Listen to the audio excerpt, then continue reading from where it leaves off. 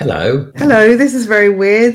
It is weird because for the first time since we started doing this podcast, we are recording in the same room, not just across the computer. It's very surreal. And also because the computer is still only showing one person. So Yes. I'm like a ghost talking to you from beyond. Yes, but this is progress. How are you doing? Yeah, I'm good, thank you. How are you? I'm not going to lie. I feel very hungover this morning, having drunk nothing last night. So what's made you hungover? Meat. Meat? I experienced the meat sweats from a meat restaurant I went to last night with some friends where they bring you meat throughout the night. I think meat sweats are the only acceptable kind of sweats. Yes. And the thing is, we had a late table booking, which meant that halfway through, they were still bringing us loads of meat, but they were clearing the salad bar and everything that goes with it. So by the end, we were literally just eating meat. I mean, that's my dream. I apologise if you're vegetarian or vegan listening to this. This restaurant does have vegetarian options, but I've never seen them need it.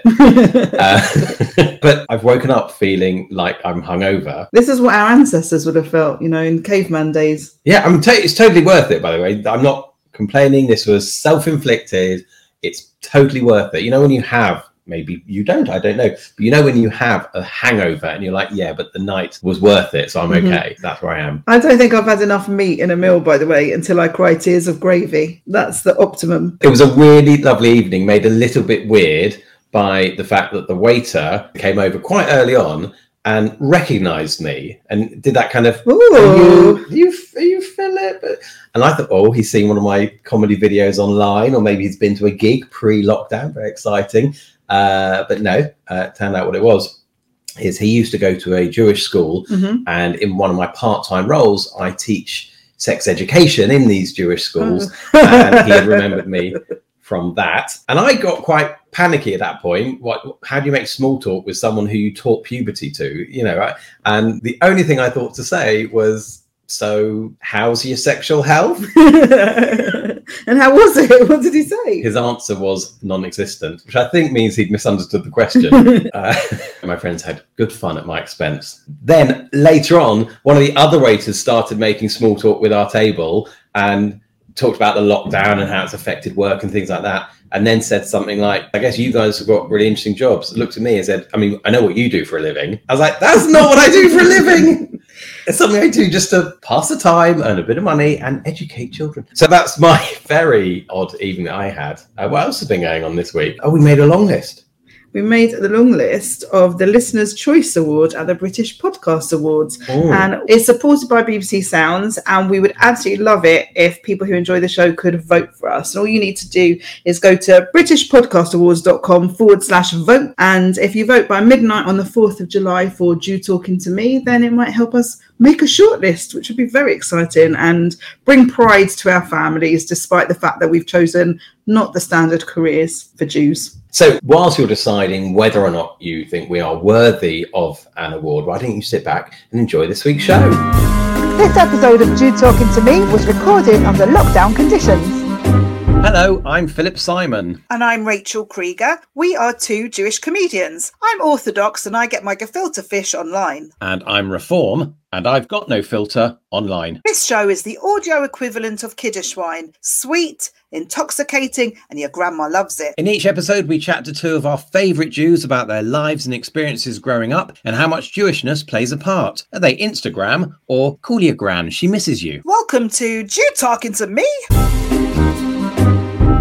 Let's introduce our guests. First is Anek Superhead, founder of International Jewish Festival Limud, and has more recently launched Tzitzit, the world's first Jewish fringe festival. It's Alistair Falk. Hi. Hello. How are Hi, you? Alistair. Yeah, I'm doing well. Thank you very much. I really appreciate being on here. It means I might actually listen to it afterwards, so that'll be fantastic. That's how we're going to get our entire listenership, one at a time. Yeah. They're all going to come on the show. I have listened and I love it. It's fantastic. It's one of only two podcasts that I listen to, so that's really cool. What's the other one? It's called Muslim Talking to Me, actually. Thought balance would be quite important. It is good. How 2021. Regular listeners to the podcast will know that we always like to find out how our guests self-define as Jews. So you already know that I'm Orthodox and Philip's Reform, but Alistair, what kind of a Jew are you? Well, that's always a tough one, isn't it? So at the end of lockdown, certainly overweight and aging Jew. Otherwise, I guess I'd say I'm definitely ritually Orthodox and culturally, well, as we say in Tzitzit, if it's Jewish enough for you, it's Jewish enough for me. Fundamentally, though, probably a provincial Jew. So I grew up in Sheffield, where walking to shul made you very religious, and walking to shul in the rain meant you were a religious fanatic. And some of that's definitely stayed with me. So, Alistair, you grew up as a Jew in Sheffield, but That's right. What's the most Jewish thing that's happened to you more recently? Well, at the moment, I have to be honest, I'm a bit drowning in Jewish things because, as you mentioned, spending a lot of time putting together this Jewish fringe idea. And given our criterion that if it's Jewish enough for you, it's Jewish enough for us, it means a lot of stuff which is coming in under the title of Jewish, some more obvious, some definitely more obscure, like cross-dressing 19th century Yiddish theatre troupes, and some just plain you what? So the most Jewish thing that's happened to me recently is certainly looking at other people defining what they think makes something Jewish. Well, at least we know that this show is Jewish enough for you. Let's bring on our next guest. It's journalist, agony aunt and novelist Hilary Freeman. Hey, hello. Hello, Hilary. How you doing? Good. Hilary, you're looking a bit cagey. Are you okay? I'm hiding from my daughter in the bedroom. And also, you're coming to us from a riverboat. I am. I live in a wide beam houseboat in Limehouse in the East End. That sounds very exciting. That is literally my dream. It might be your dream until you have to empty the poo tank. I mean, just so you know, to help you feel better, people who live on dry land also poo? You don't have to pump it out. Well, it depends what I've eaten. I mean, if I've had the chulent. When I go to a public toilet now, the thrill I get out of just flushing is just amazing. This was so not the podcast I was expecting. No, it's my fault. I've taken us down a path that needs to be redeemed. Hilary, why don't you tell us, what type of Jew are you? Going off what Alistair said before, I can sum it up really by saying that I was once so frum that I walked 12 miles in the rain to shul on a Shabbos morning for somebody's bar mitzvah. 12 miles? That's like a Jewish marathon. Yeah, from Wembley to Boreham Wood in the rain all the way. But I haven't been to shul for 30 years. I'm not surprised with a commute like that. That's kind of the Jew I am, really. I take it to extremes, all or nothing. I was brought up United Synagogue, kosher home, went to B'nai Akiva, went to synagogue every week, went to Jewish primary school. And then when I went to university, I kind of went completely the other way and became an agnostic, and now I'd say I'm pretty much a confirmed atheist, but still very Jewish. Wow. I've written quite a lot of stuff about being Jewish, and of course, you know, being an agony aunt. Agony aunts are traditionally Jewish. You know, it's a very Jewish thing to do, to be like the giver of advice, the wise woman. Well, I'm not wise, but it's supposedly wise woman who helps people. And that's kind of passed down in tradition throughout kind of Jewish history. So being an agony aunt is kind of something quite Jewish. Like interfering in other people's lives. That's pretty Jewish. Well, yeah, that's the being nosy. Yeah, being a journalist, being just wanting to know about other people. This is the thing. So you're all performers, and I'm kind of an observer because I'm a journalist, so I'm a writer, and I kind of listen and watch people rather than performing. Being a journalist is actually very Jewish in the sense that in the 19th century, that's what lots of Jews became, because it was an easy, open profession. Yeah. Well, before we get into a whole discussion about Jews controlling the media, Hilary, what's the most Jewish thing that's happened to you? To be honest, the most Jewish thing that's happened to me is pretty trivial. Just that I think probably the most Jewish thing about me is my hair, and I'm constantly trying to find products that work for my Jewfro, and it's failing miserably. I've spent probably thousands over the years importing stuff, and one day I was bored and I just Googled products for Jewfro, and this product in America came up called Kosher Curls, and the bottles are designed with Hebrew style writing on them and Yiddish all over them. And I thought, well, I've got to try these. So I emailed the company, and they were brilliant. You can imagine they were like, you know, Jewish Americans, and they gave me a discount, of course, and they're going to make me their UK ambassador. So Wow. I just advertised their product for them. They should give me another discount. They should. The Jewfro ambassador to the US. Now we should go back to the beginning and change your introduction and be like, our next guest is journalist, agony aunt, novelist, and ambassador for Kosher Curls. Kosher Curls. Wow, Does it have kosher certification? I want to know, there's a stamp on it from a rabbi. Oh, I'm not sure that it does, actually. It does say you don't have to be Jewish to use it. Well, just in case, why don't we do a quick soundbite of Welcome to Jew Talking to Me, brought to you by Kosher Curls.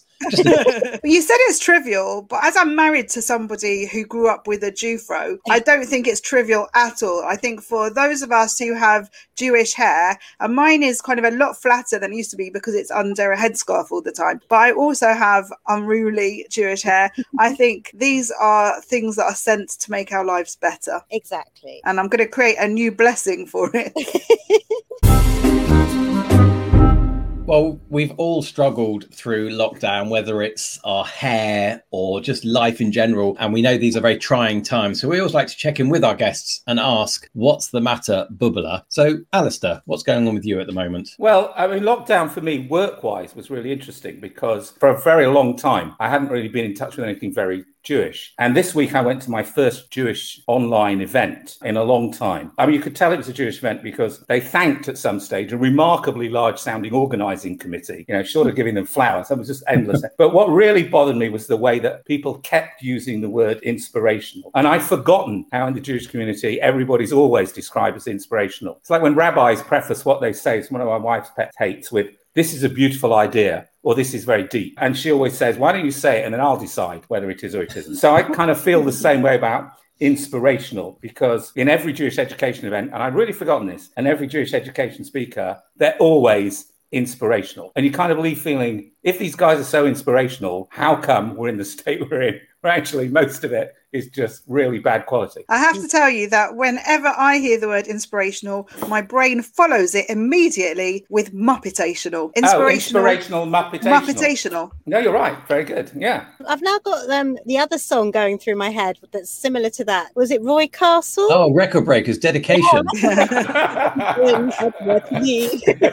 So those are the two most inspirational songs that exist, I think. The Muppet theme and the theme to Record Breakers. I think that says an awful lot about the podcast lineup for tonight, that we've got two people like, yeah, the Muppets, and two of us like, Record Breakers. Both excellent shows. So is it that you have a problem with inspirational people or people that claim to be inspirational? The claim to be inspirational, I suppose. Okay. I mean, I accept there are inspirational people, but the overuse of the word inspirational, let's put it like that. Yes, I think if you are putting yourself out there as someone who is inspirational, you've already got your back up a little bit thinking, well, are you though? It's kind of people who say be kind. They never are they? They're always the least kind people, the people who write be kind everywhere. Yes. Hashtag be kind, and then they say the worst thing. It's like when people say no offense, but, and then say the most offensive thing. Yeah. Do you know what it reminds me of? An old friend of mine from Ilford, who's an actor. He used to do a character who was a business guru, and the character's like massively over the top and terrible advice. And he would wear like a headset and come out on stage at big business conferences with two girls, like showgirls leading him on and everything. It was everything that a business guru shouldn't be. And 90% of people who booked him as a spoof character, which is what he was. And every so often, people would see that he was inspirational and introduce him to really teach them how to, progress their sales and all of that. That's brilliant. I've always thought it weird when you see people buying self-help books that they haven't written themselves. Very good. Hilary, how about you? What's the matter, Bubbler? Oh, gosh. Again, I think my life since I moved onto boats just become really mundane and base. So basically, if you live on a boat, there's all kinds of different types of toilets, but most boats have toilets which go into tanks. So they don't go into the sewers because obviously you've got water underneath you, and it wouldn't be very nice for the fishes if it was released into the water. So you have a big tank, which is actually under my daughter's bed, but she doesn't know that. Every kind of couple of weeks or so, you have to empty the poo tank by pumping it out. And the little gauge in the bathroom tells you when it needs emptying. And my major preoccupation at the moment is the fact that our gauge has broken, so we don't know when to empty it. So I just have, worries every day. Every time I flush the toilet, I'm worried that it's going to be like leaking. So your daughter doesn't know that the poo tank is under her bed, yet you often play hide and seek with her. Where under the bed would be an obvious choice. The beds are kind of built on a platform. So you have to literally, I mean, my bed is really high off the ground and so is hers. You would never know there was anything underneath there. That's because the gauge isn't working. Exactly. I don't like to ask, but aren't there other subtle clues that it needs emptying? Yes. Wouldn't like somebody at some stage say, I don't want to say anything, but I think it needs emptying. There's a steady progression of people saying, give it 3 minutes. Give it 4 minutes. Give it 3 Give it minutes. 7 minutes. I'd give it a week. I'm so sorry. I really didn't mean this conversation to become a discussion of poo. I'm sorry. No, it's fascinating, and it's so Jewish to be like really interested in what happens with anything to do with your bodily functions. But also, you started that answer by saying that life's become very mundane since living on a boat, when actually it sounds like the most fantastic place to live. Yeah, it is. And the best thing about living on a boat is we live in a marina, and there's a fantastic community and all kinds of really interesting people, different ages, from different walks of life, lots of creative people, artists and writers and actors and all kinds of people. It's just great, and everyone's very friendly. But it's also really nice because I'm kind of living back in the East End, and I've started discovering there are little Jewish enclaves now. So I yesterday discovered that there's a vegan kosher restaurant literally next to the marina, which has just opened. So we went and checked that out, and they're going to make cupcakes on Sunday mornings. And I've been told there's another little kid who's Jewish who's coming along. And I go to the bakery called Rinkoff's, which is about a 20-minute walk away in Stepney, which has been there since I think 1911. And it's very famous. Yes, and my granddad grew up in Stepney, so he probably would have gone there in like the 1920s. So this is the best area, and it is kind of strange. Like, my daughter's like the only Jewish child in the school. In fact, she went to another school when we first got here, and they said to me, we've never had a Jewish child before, which I just thought was so amazing given where it is. You know, I think it used to be like 100,000 Jews in this area. Mm-hmm. And now there's like, you know, me and Stephen Berkoff. So I'd have worked with him before he got on your boat, I'll tell you that. So. I've only met Stephen Berkoff once. I'd be far too nervous to ask him to poo somewhere else. I went round there for tea, and it was his flat is absolutely incredible. But yeah, he's quite scary in a nice. As a Jewish mother, whenever I see anybody, my first thought is, have you eaten yet? But I'm also really interested to hear your own memories of Jewish food or something that happened at a meal with Jews. So, Hilary, what about you? Well, I had some Jewish food yesterday. I had some Sephardi Jewish food, which was very nice. I grew up with Ashkenazi food, most of which I couldn't eat. My teenage rebellion was to, one, become more frum than my parents, and two, to become vegetarian, because they couldn't really criticize me for either. I had principles, and I was just doing what they brought me up to do, but better. So it was really annoyed them.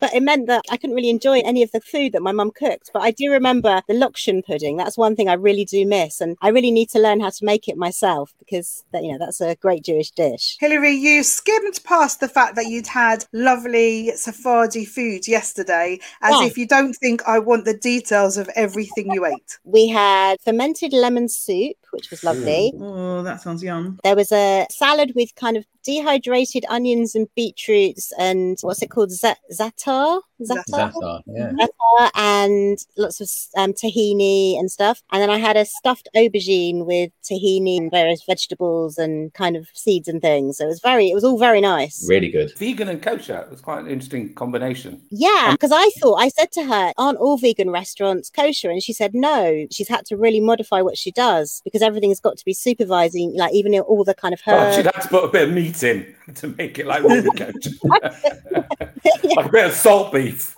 I mean, we're vegan, but we're kosher. So do you want the kosher menu, sir? I think it's to do with having insects and things on the leaves and the checking of the leaves and the the checking of berries.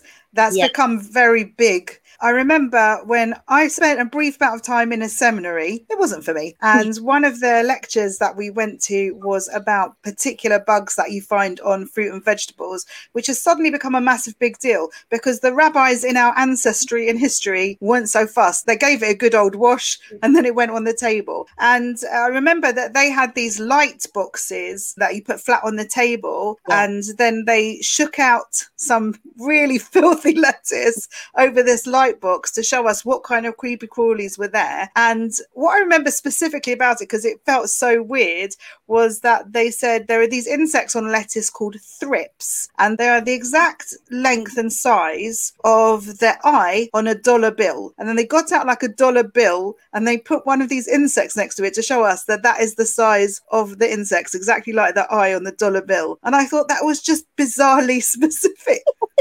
The other thing that happened about 10 years ago is it became really popular to wash your soft fruit with some kind of washing up liquid. The brilliant Deborah Tammer, whose show Mancunian Rhapsody I worked on and directed, she plays her character Rifki, who was a very religious lady, and she had a whole scene where she was literally shaking a plastic box full of blueberries with water and a bit of washing up liquid the whole time through the scene, and it was very, very funny. I sometimes do imagine like the great rabbis of the past who lectured on the rules of being kosher, looking down on all this stuff and going, huh? Yeah.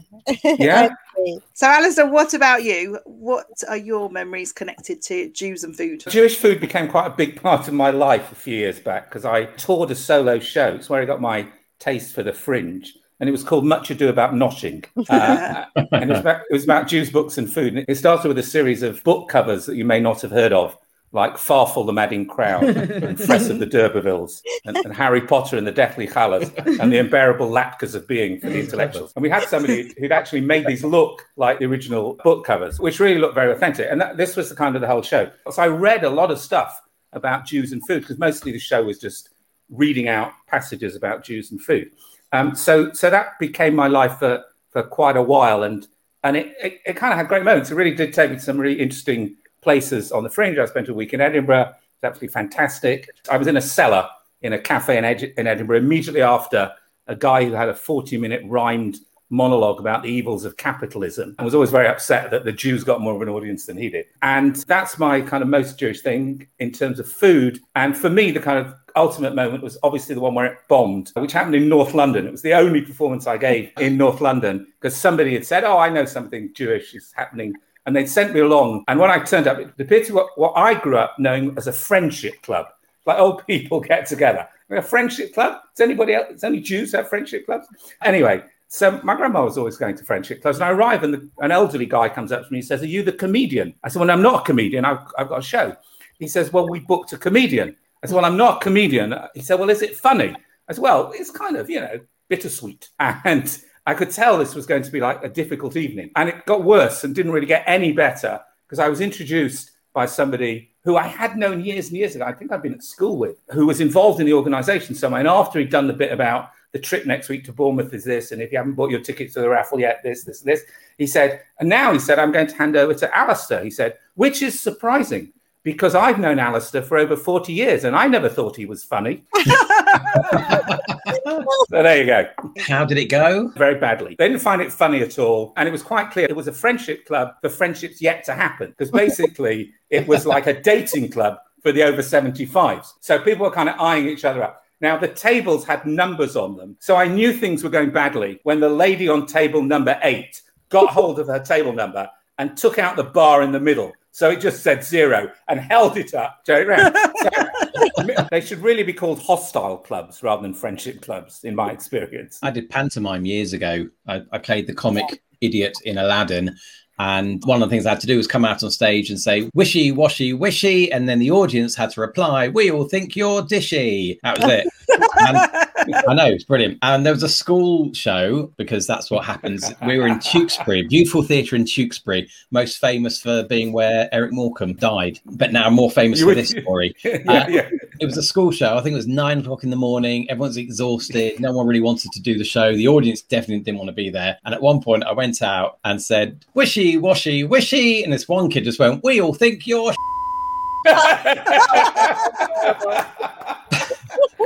I had some pretty bad school trips. My favourite school trip from Carmel was taking a group of about 15 kids to London for the day. And we go to the theatre, which was absolutely disastrous. It was about the Russian Revolution. At one point, the cast are going around handing out pamphlets saying, thousands dying every day on the Russian front. And my group of Carmel College kids who were sitting on the front row, one of them takes this, looks at it, turns to the actor and says, there are 15 of us here dying of boredom. What are you going to do about that? Wow. Oi, what could be more Jewish than interrupting our own show to remind you that back episodes of the podcast are available on all the usual platforms, as well as our own website, JewTalkingToMe.com. And don't forget to like, share, subscribe, and leave a lovely review. It's what your mother would want. And in response to overwhelming audience suggestions, next week we're going to be launching our new Patreon, which gives you the chance to be a mensch and support the show. In return for that, we'll be producing regular bonus video and audio content exclusively for our subscribers. But what would you like to see? Tell us all about it on social media using the hashtag LongOverJew at Jew Talking without the G. And now, back to the show.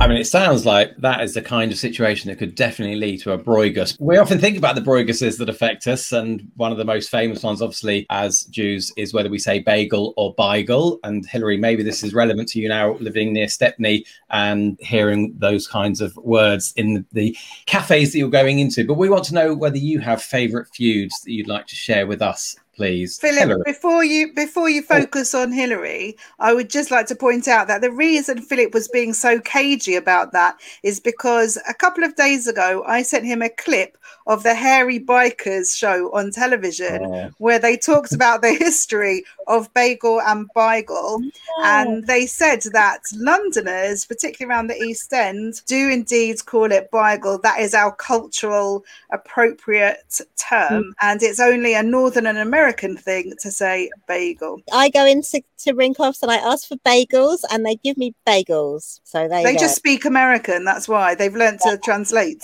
Hilary, I'm with you. Yeah, look, it is bagel. I'm not sure what this argument's about. It's not bagel. It's bagel. You're Northern. That's why you're saying that. And also, you're all wrong. I'm Southern. I'm wrong. Well, before this turns into a big feud, because I wouldn't say I was being cagey, but it's always nice to get an acting note as you're performing live on a podcast. But before it becomes a Brogus, Hilary, would you like to share any feuds that you know about with us?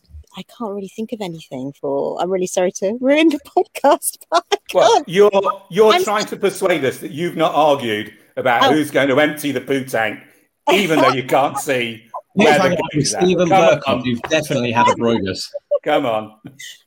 No, I'm just, I'm just such an easygoing person that I write articles that get death threats, but in person, I generally don't tend to fall out with people except for when I write controversial things. I really can't think of anything. I'm just clearly, I need to up my game a bit. Is there something you've written where you've received a death threat where you've thought, really, for that? Because I wrote that last week, but you didn't care about that. But this is the hill you're going to die on.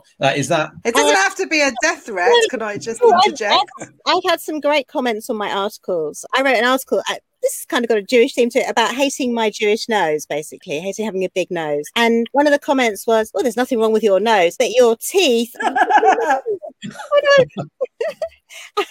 And I had an article where I was there with my partner in a photograph, and somebody said, "Your partner looks like a half melted Martin Kemp waxwork," which I thought was really quite good. Half melted. Yeah. I mean, somebody has to have that image in their mind before they even. It's like they've gone to Madame Tussauds and they've sort of set it on fire and watched it. I kind of like the creativity of that, though. Yeah. No, some people are very inventive. They're not all trolls. Some people are quite clever. I had an insult on a TikTok video I did that made me laugh so much. I put a joke up. I can't remember what it was now, but the comment someone put was, "It's like stand-up by the Shadow Minister for Agriculture."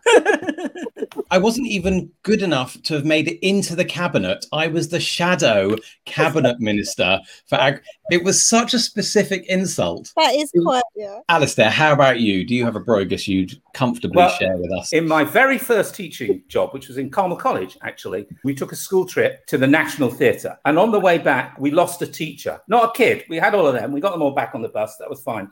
But a teacher had disappeared. And not just any teacher, it was a new teacher, an Israeli teacher, a shliach. And we couldn't find him. But how long can you wait? You've got to get the kids back. So if he's an adult, he knows what he's doing. It was before mobiles. Right? So we managed to find a phone and we called his wife to ask had he called. And she got then terrified and convinced that he'd been actually kidnapped because, he was Israeli and London was their first time out. Anyway, the next morning he arrives back in school, by which time everybody knows Mr. Fleischman got lost on the school trip. And he comes up to me in the staff room and he says to me, "Why you do this to me?" And to this day, I regret that I said to him, joking, hoping to lighten the atmosphere, "Well, it's an old English custom. We always leave a teacher behind on their first school trip." Okay, so he was 2 years in Carmel College, and we then went to live in Israel for 3 years. At the end of the 3 years, so this is 5 years later, we decide we'll go and visit some people. And one of the people we go and visit is this family, and they live just outside Tel Aviv. We go and visit them. He says, "It's a lovely day. Let's go to the beach." He says, "Follow me in my car." So we all get in the car. We follow him down to the beach, have a fantastic time. And then we look around, ready to go, and we see that he's already nipped out, got back in his car, and driven back a completely different route, obviously, in the hope that now I will be the person who will get lost. I don't have many kind of super traits, despite the super, but one of them is I've got kind of a bit of a photographic memory for routes. And we arrive back at the house before he does, because he's taking the whole way around. Can't lose us. And I think the guy's waited 5 years. What's been eating him up for 5 years just for the opportunity to kind of get his own back just for being left behind. So that's what I call taking a Bruegel serious. It really is. I really admire someone who plays the long game like that. That's the long game. Yeah. How did he react when he saw that you were there before him? Not happy. Well, we've actually all got lots in common. So, for example, Hilary, I used to be friends with your brother from Bnei Akiva, and I met him through his friends who were my friends, but they became my cousins when I got married. And Alistair, you and I go back a very, very long way. But you and Philip actually have a connection you might not be aware of, because you did your Edinburgh shows in exactly the same room. You were both in Cafe Roma in their basement downstairs. Yeah. Oh, it's great. And I saw both of your shows, by the way. So I experienced seeing your shows in that space. But if we think about the idea of 6 degrees of can't eat bacon, other than the three of us, who is your most interesting personal Jewish connection? Hilary. As I said earlier, I went to Stephen Berkoff's for tea when I first moved here. And I think I emailed him afterwards and he ignored my email and he's never invited me back. So I don't think I made a very good impression. Indeed. As a Bruegel. Yeah. I really don't want to get into a Bruegel with Stephen Berkoff. No. Yeah. And Alistair, what about you? My wife's great-grandfather played the piccolo before the Emperor Franz Joseph, and her grandfather marched into Jerusalem with Allenby. So that's like her yikus. But otherwise, it's slightly complicated. So I have a picture on my wall of a lady who is both simultaneously my great-grandmother and my great-great-grandmother. That sounds very confusing. So the way it works is actually it's my grandparents were uncle and niece. So this lady is my grandfather's mother and my grandmother's grandmother. Yeah. So this is legal in Jewish law and saves hugely on birthday cards, which was the main reason. But it wasn't legal at the time in Edinburgh where they lived. But according to Jewish law, an uncle may marry a niece, but you can't have the other way around. An aunt can't marry a nephew, somewhat bizarrely. So they went to America to get married. So one of the few places in the States that allowed uncle and niece marriage was Rhode Island. So they went to Rhode Island, got married, and then they went to Shawnee, Oklahoma, which is where my father was born. So I thought Shawnee, Oklahoma is probably going to give a really interesting Jewish connection. So I Googled famous people born in Shawnee, Oklahoma, and one of those was Brad Pitt. So you think that's good, but then in August 2015, I did a bit more Googling. The Jewish Chronicle ran an article called "How Jewish is Brad Pitt?" And I thought I was in here. This is going to be great. And actually the killer line that they gave was the fact he wasn't very Jewish because, quote, Pitt was born in Shawnee, Oklahoma. He's one of the least Jewish towns in the USA. So there you go. Wow. Suddenly, knowing the specific size of a bug in relation to a dollar note doesn't seem as weird in Jewish law. Okay, for your uncle to marry your niece, but not your aunt to marry your nephew. An aunt marrying a nephew. That's immoral and just unhuman. Wow.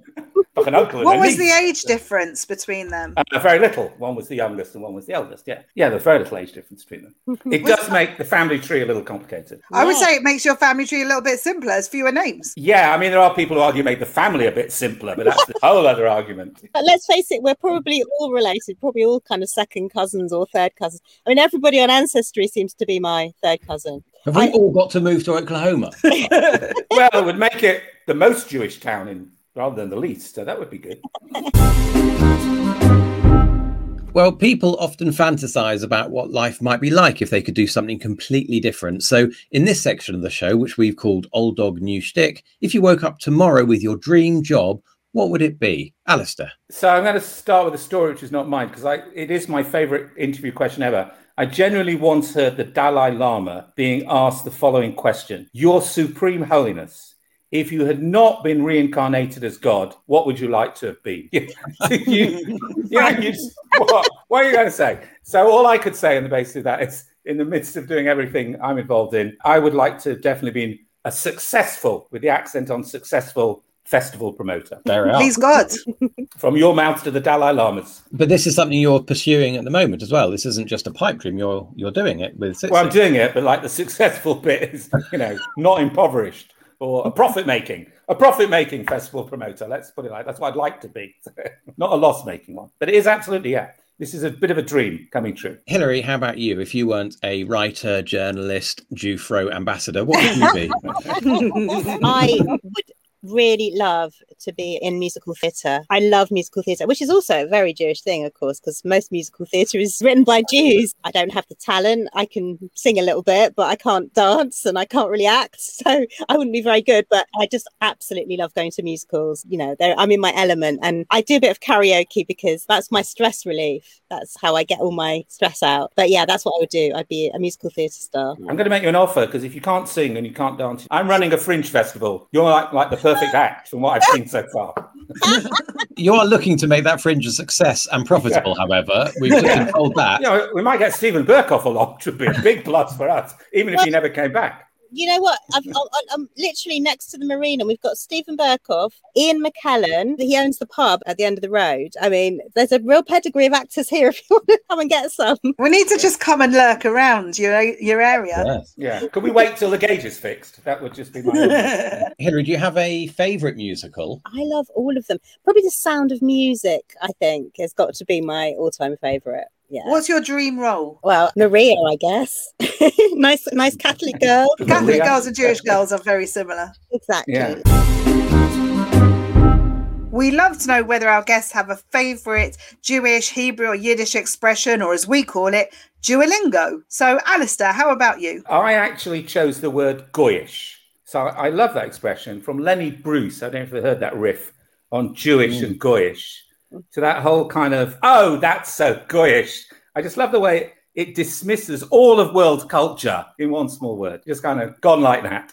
That's so goyish. Doesn't matter what it is.